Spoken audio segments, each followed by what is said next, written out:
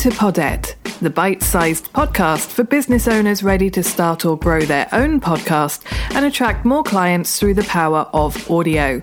I'm Tors, ex-television professional turned podcaster. Podette is brought to you by my company Podcastology, where we help ambitious business owners just like you create a show that's a strategic content marketing asset so you can get heard and get paid. Now grab a cuppa and enjoy the show. And don't forget to hit subscribe so you never miss our latest mini episodes released every Tuesday and Thursday. Let's get started.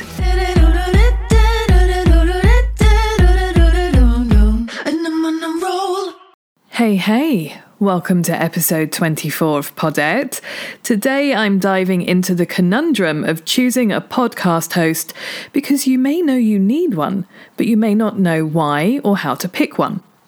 But before we dig in, if you're feeling a little overwhelmed by all things podcasting or just plain want a better strategy to help your podcast become profitable, head over to podcastology.co/roadmap to grab the complete roadmap to profitable podcasting for free. In it, I go through my 5-step framework to launch, grow, and leverage a business podcast, making podcasting a little less intimidating and helping you create a podcast that's going to help you grow your business, no matter where you're at in your podcasting journey. So, podcast hosting. A podcast host is one of those things you absolutely need, but you may not be entirely clear on why. It's one of the most common questions I get after which microphone to use. See episode 5 for the answer to that one.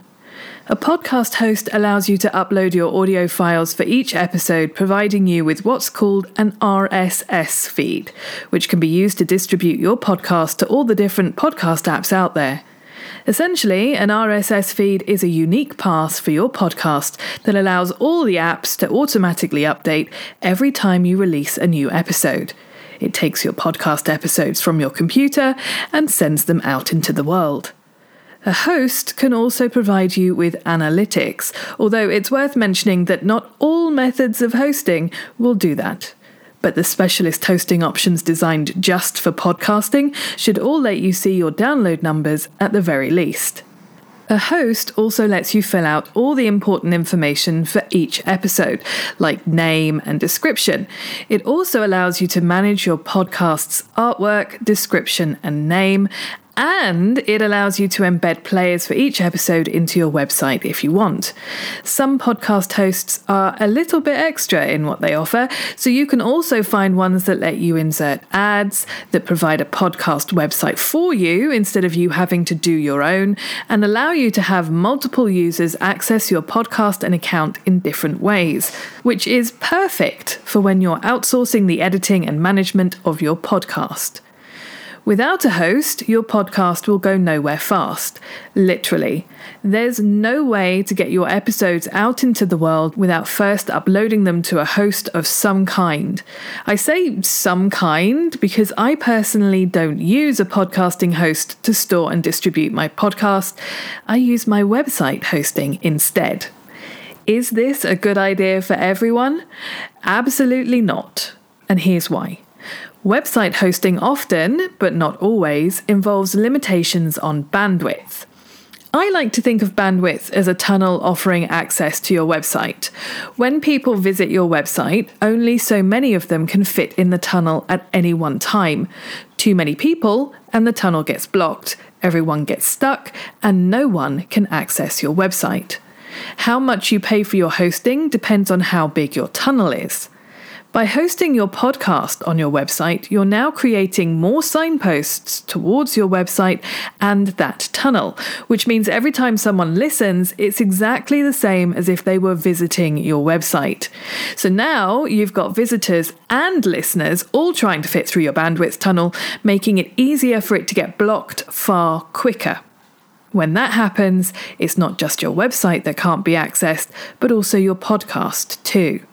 So if that's the case, why do I use my website? because I have unlimited bandwidth as part of my Squarespace package, so my website and my podcast aren't going to be impacted by rising listener numbers.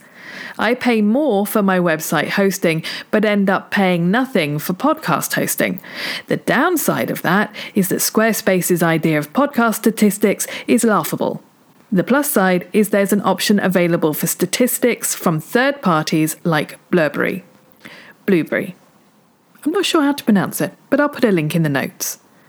Podcast hosting acts in a similar way to website hosting, but the tunnel's slightly different. Most, if not all, podcast-specific hosts will limit the number of downloads or listens that your podcast can have at a certain price point. Usually there's a tiered pricing system available that's based on file size of your episodes, number of downloads, or both. The trick to finding a good host is to choose one that has an affordable package for you where you're at right now. Makes it easy to distribute your podcast to all the different apps, and that has options to allow you to grow with them as your listener numbers increase. My personal fave is Buzzsprout. It's easy to use and set up, allows for multiple users so your editor can upload your audio for you without having access to your payment info, and has tiered pricing available that's super affordable. There's even limited editing options available through their platform, which can be helpful for DIYers but does come at an extra cost. They'll also walk you through getting your podcast submitted to all the apps with full instructions and support to make sure you succeed. Are they the best out there? Nope. Their analytics aren't top-notch, but I think they're good enough for a newbie. You can't, for example, compare one episode with another, but if analytics aren't a big deal for you, then Buzzsprout is a good choice. I'll put some alternative options into the blog post that accompanies this episode over at podcastology.co/24 to give you a balanced choice in the matter, but I'd love to hear about your podcast host over on Instagram, so hit me up and give me the lowdown. I'm at Podcastology. If you found this episode useful and know someone who would also find it useful, please share it with a friend. I would love to help as many people as possible get their business podcast up and running and help them get heard and get paid. Thanks for listening. The show notes are over at podcastology.co in case you want to check out any resources mentioned or get more info on how we can support you and your podcast. If you've enjoyed this episode, please leave a rating and review. It'll help me help more people get heard and get paid. Remember, new episodes will be dropping every Tuesday and Thursday, so hit subscribe to never miss one. Catch you next time.